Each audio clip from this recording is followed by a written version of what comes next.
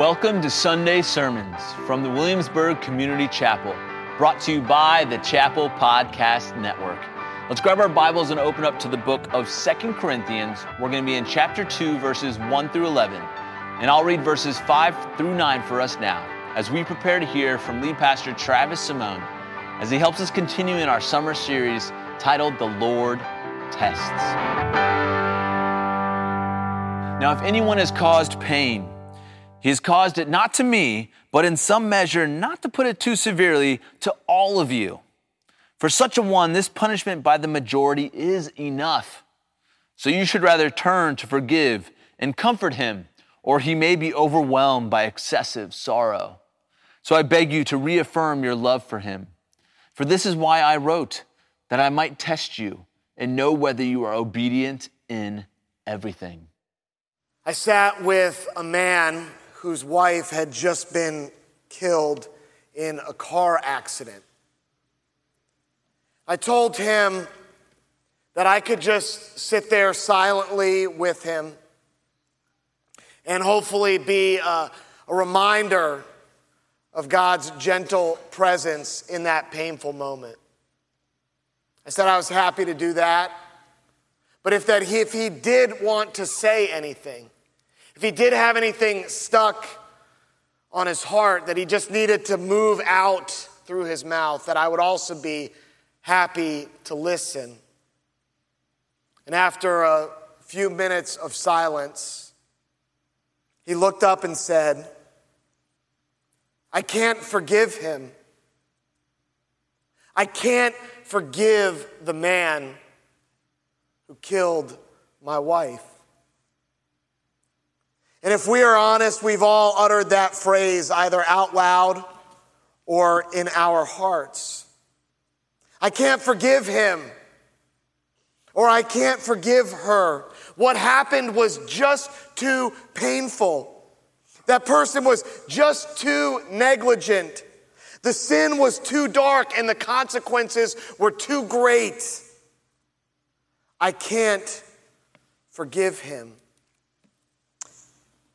The Apostle Paul, who wrote 2 Corinthians, he understands. He struggled with those words too. Let me tell you about the story of forgiveness in Paul's relationship with the church at Corinth. Look at verse 1 with me. He writes, For I made up my mind not to make another painful visit. You see, what happened is Paul wrote the letter of 1 Corinthians. And in that letter, Paul tells this church that they are too divisive, that they are being divided over which teacher they are going to follow, and that the divisions present in their church do not honor the one true God who lives in glorious unity, Father, Son, and Holy Spirit. He rebukes them for tolerating sexual immorality, any sexual relationship outside of the marital union between one man and one woman for life. And there is a man in their congregation who has taken his father's wife and is intimate with her. And he rebukes this immoral conduct. He tells them that as they take each other to court, that they've already lost. That it's part of the divisive spirit of this congregation. They're suing one another in secular court. He says, as you walk into that courtroom, trust me, you have already lost. Because bringing each other to court shows your lack of understanding of the good news about Jesus Christ. And he also criticizes them for their chaotic and disorderly worship. It's a difficult letter that Paul writes to the church at Corinth. You can read about it in 1 Corinthians. Paul returns to this community. And again, I'll try to piece the story together here. But what we can tell is Paul is hurt at this visit. That's why he says, I made up my mind not to make another painful visit to you. It appears that as Paul visited the church, that someone stood up in the midst of the meeting and had maybe what we would call today a "how dare you" moment. How dare you talk to us like that, Paul moment. And as those moments go, it appears that it got out of control. And the criticism of Paul started to fly, particularly saying, "Paul, you're not a real apostle. You suffer too much to be an apostle, Paul. You're too sick, Paul. You suffer from too many physical ailments to be an apostle, Paul. By the way, Paul, you're not good looking enough to be an apostle, and you are not a good enough speaker to be an apostle." Apparently, it got nasty. And apparently, the Corinthian church that Paul loved and served as the founding pastor for this community did not stand up to this man. And Paul is hurt. And so what he does is he writes a letter. He sends it with Titus. That's in verse 4. "For I wrote to you out of much affliction and anguish of heart and with many tears."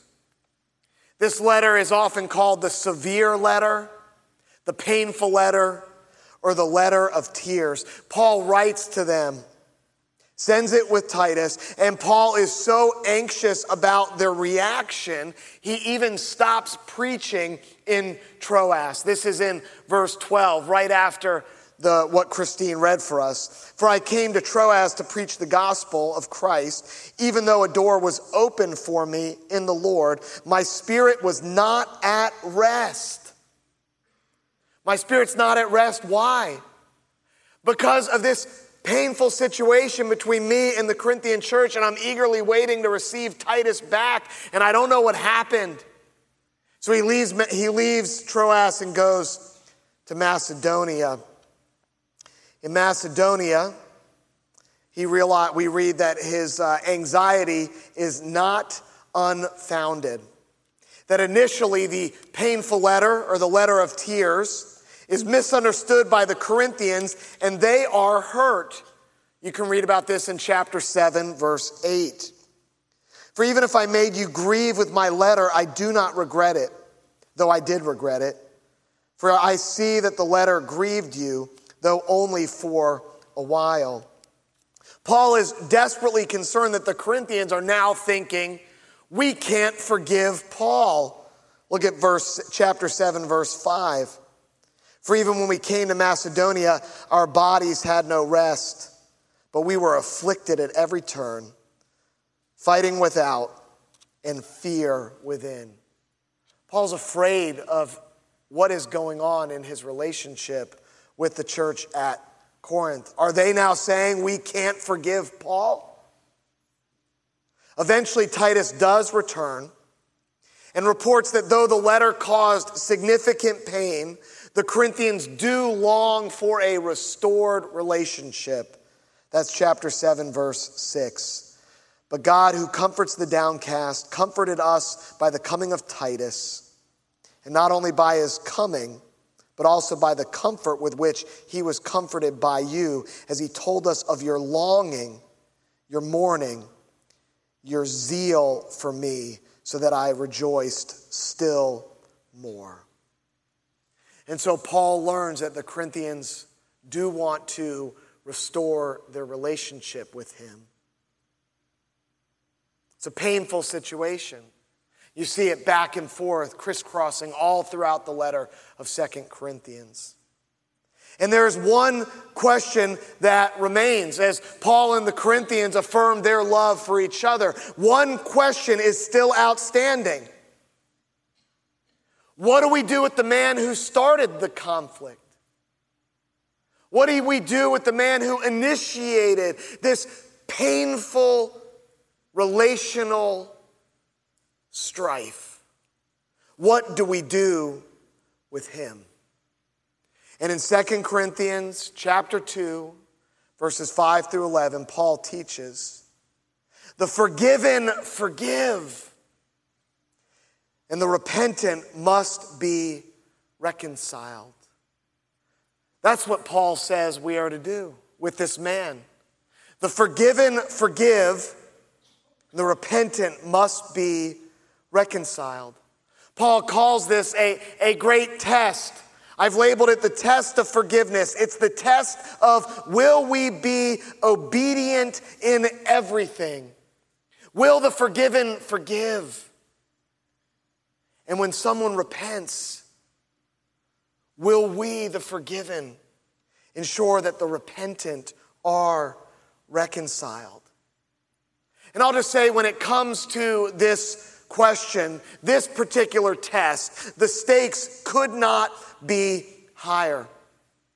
I want to read Jesus' words in Matthew chapter 6, verses 11 through 15. Part of this is the Lord's Prayer, and part of this is what follows the Lord's Prayer. Matthew 6, 11 through 15. Give us this day our daily bread, and forgive us our debts as we have also forgiven our debtors. And lead us not into temptation, but deliver us from evil. For if you forgive others their trespasses, your heavenly Father will also forgive you. But if you do not forgive others their trespasses, neither will your Father forgive your trespasses.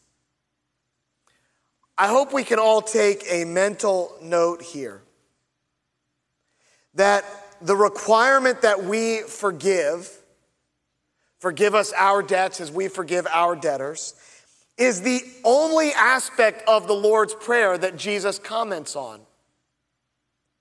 Every other part of the prayer that Jesus taught his disciples and us, every other part of that prayer, Jesus assumed, at least in his mind, that it was explanatory enough we could figure it out on our own. It didn't require additional comment from him. There's one part of the prayer Jesus says, I have to tell them exactly what this means, because human nature is deceitful and the stakes are too high. And so he says, for if you do not forgive others their trespasses, neither will your Father in heaven forgive your trespasses. Just to be clear, Jesus wants to say. Because if we fail to forgive others their sins against us, Jesus is saying, you are displaying the fact that you don't understand how much you've been forgiven. You don't understand the costliness of grace. The first part of the good news of the gospel. You are more sinful than you ever dared imagine.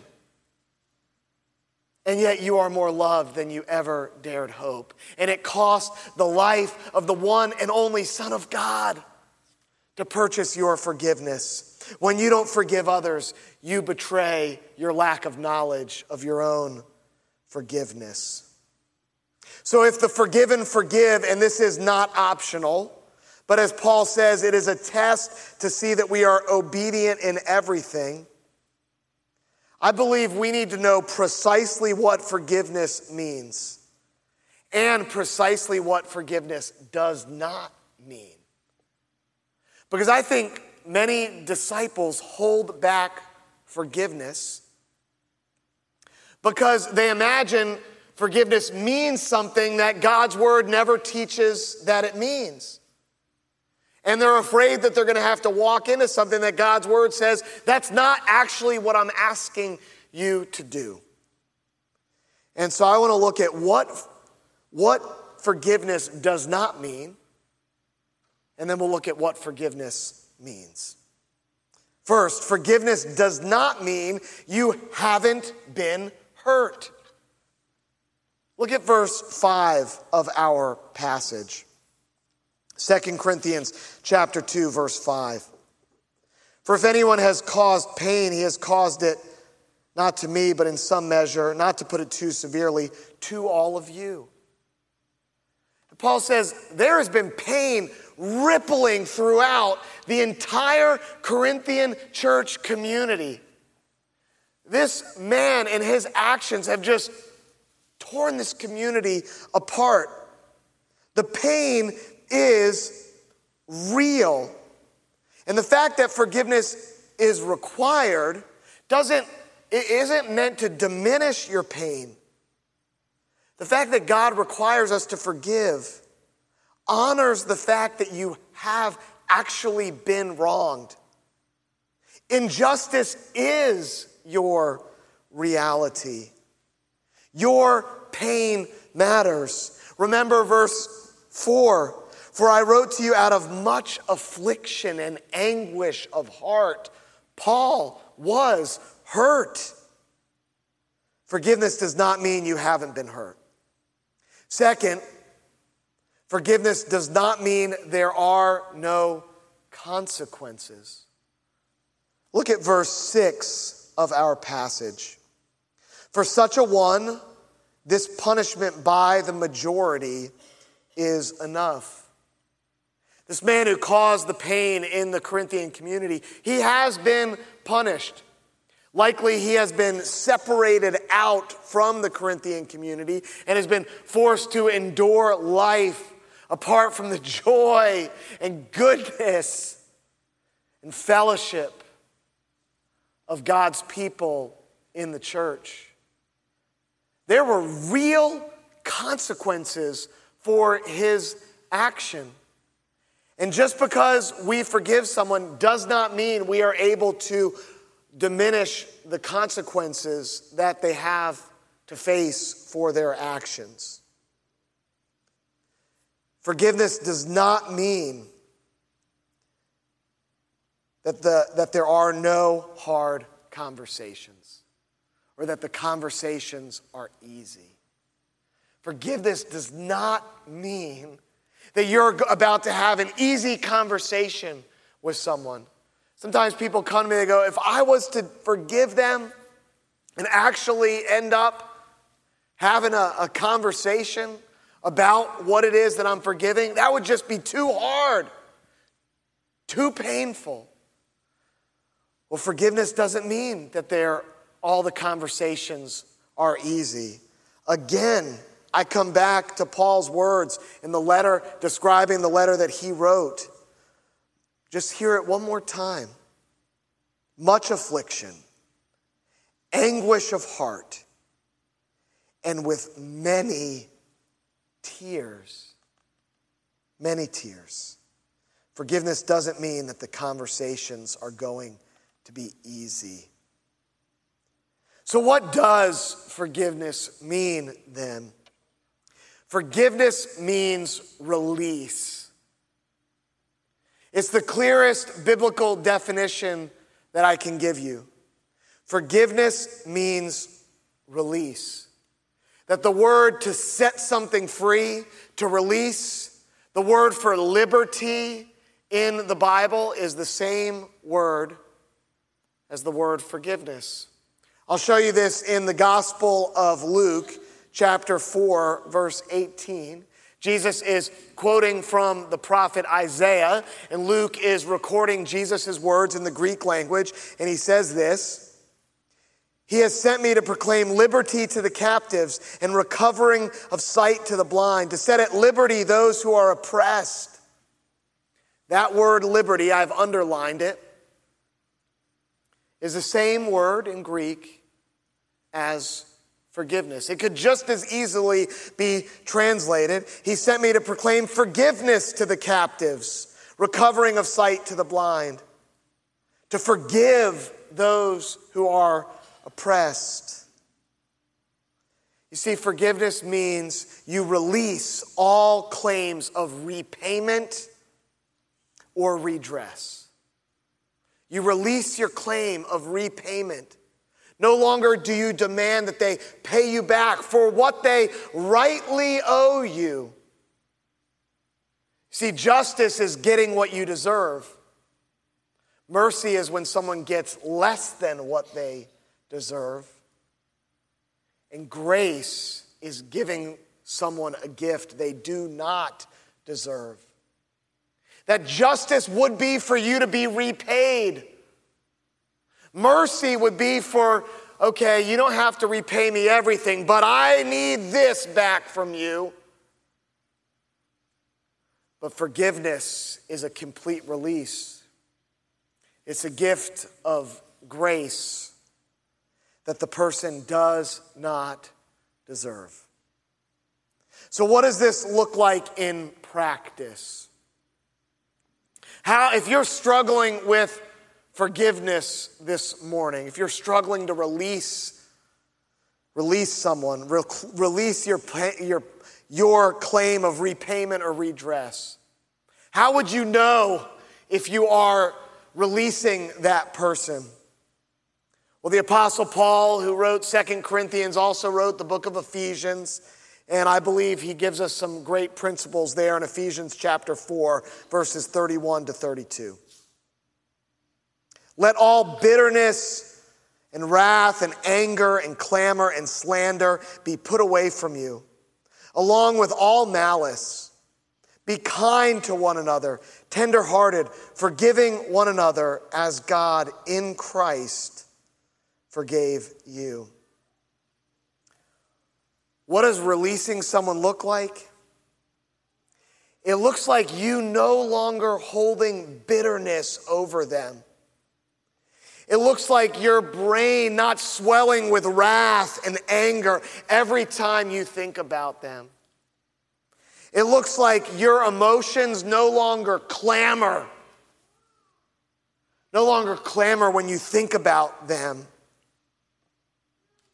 It looks like slander about them and their character and what they did is no longer on your lips.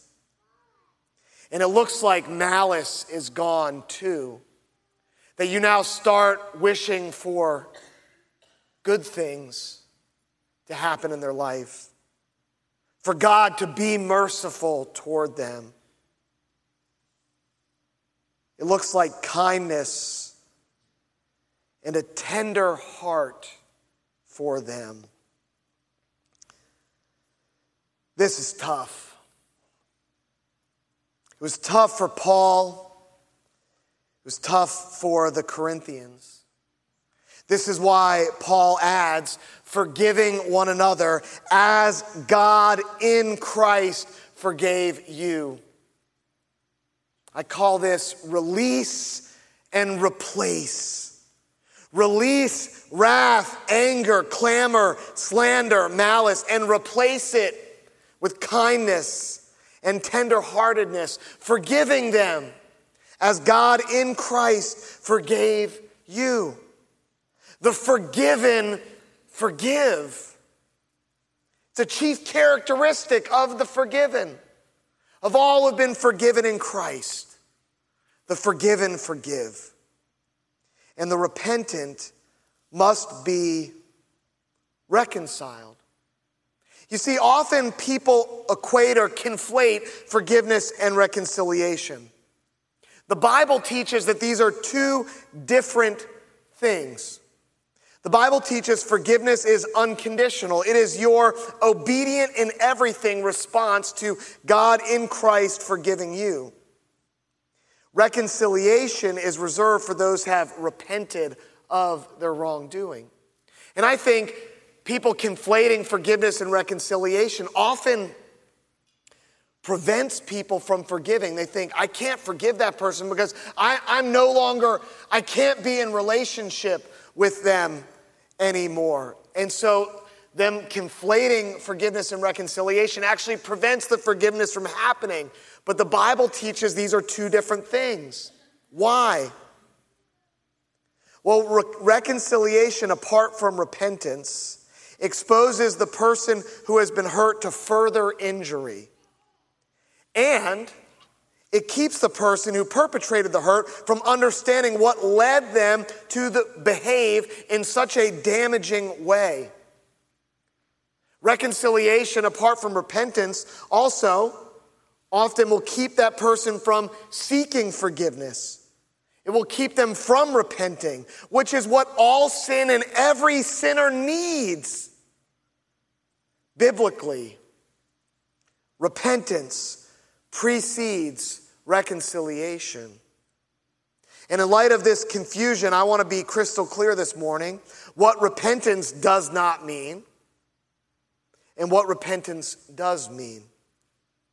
What repentance does not mean is regret. So often people that perpetrate a wrong, they have feelings of regret. Repentance and regret are not the same thing. Look at verse 7 of our passage.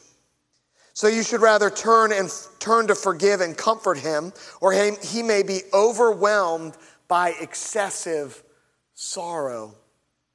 That word overwhelmed in the Greek in which Paul is writing, it literally means to be swallowed up. That this is not someone who has some passing feelings of regret. This is someone who is so repentant, is so deeply understanding of the wounds that they have caused, the hurt that they have perpetrated on this community. They are being swallowed up in their sorrow because of what happened. Repentance does not mean you regain control. That the reconciliation process must take place at the pace of the person that you, or the group that you have hurt. Sadly, I have seen people abuse verses like 2 Corinthians chapter 2, verse 7. They'll say to me something like, I am the man who is overwhelmed by excessive sorrow. You must let me back into your life. And while it's true, if they are truly repentant, and we'll look at what that is, that reconciliation should take place, doesn't mean the relationship can always look the same. But you don't get to be in control of that process. The repentant release their need to be in control of that process. Notice who's saying the man may be overwhelmed with excessive sorrow. The man himself is not saying that. The Apostle Paul is advocating on the man's behalf. The man is not advocating for himself. Often you can let someone else do that for you. What does repentance mean? Repentance means a changed mind that leads to a changed life. That's how you know when someone is truly repentant. That not only have they changed their mind about the action that hurt you or the group, they have changed their life to ensure that that never happens again. We get this definition of repentance in Luke chapter 3, verse 8, where John the Baptist says, bear fruits in keeping with repentance. Repentance is not a one-time behavior. That's why repentance and regret are completely different things. We bear fruit in keeping with repentance. And what do we know about fruit? It takes time to grow. This is why the repentant should not force a particular timeline on the aggravated group. If you have sinned against someone, repent. Then let the fruit of your repentance speak for you. It's your time to be quiet and just let the fruit of your repentance speak for you. Exodus 14:14 says, be silent. The Lord will fight for you. Be silent. And Apostle Paul will come alongside and advocate on your behalf. Let the fruit of your repentance speak for you. And if someone does repent, and you see the fruit of repentance in their life, hear the words of the Apostle Paul in verse 8. So I beg you to reaffirm your love for him. If you've been sinned against and you've forgiven, which is required, and you see the fruit of repentance, hear those words. I beg you, Paul says, reaffirm your love for him. You see, just as great of a scandal as it is to ignore the seriousness of sin, It's just as great of a scandal to withhold forgiveness or refuse reconciliation with the repentant. The forgiven forgive, and the repentant must be reconciled. To do anything less, Paul says in verse 11, is to be outwitted by Satan. A man named David Garland said this: Satan's realm is one where immorality, the thirst for revenge, ruthlessness, heartlessness, and deadly rancor hold sway. Those who are in Christ have received God's free pardon, and they are transferred into a realm where faith, hope, love, and tender mercies rule. Satan is powerless before a united community filled with love and humble forgiveness. The forgiven forgive, and the repentant must be reconciled. And this test of forgiveness is critical in every disciple's life. Paul writes that you might be obedient in everything, he says. So we need a tool for testing. This is a tough one. And so what tool does the Apostle Paul give us for this test? The tool is the face of Christ. The face of Christ.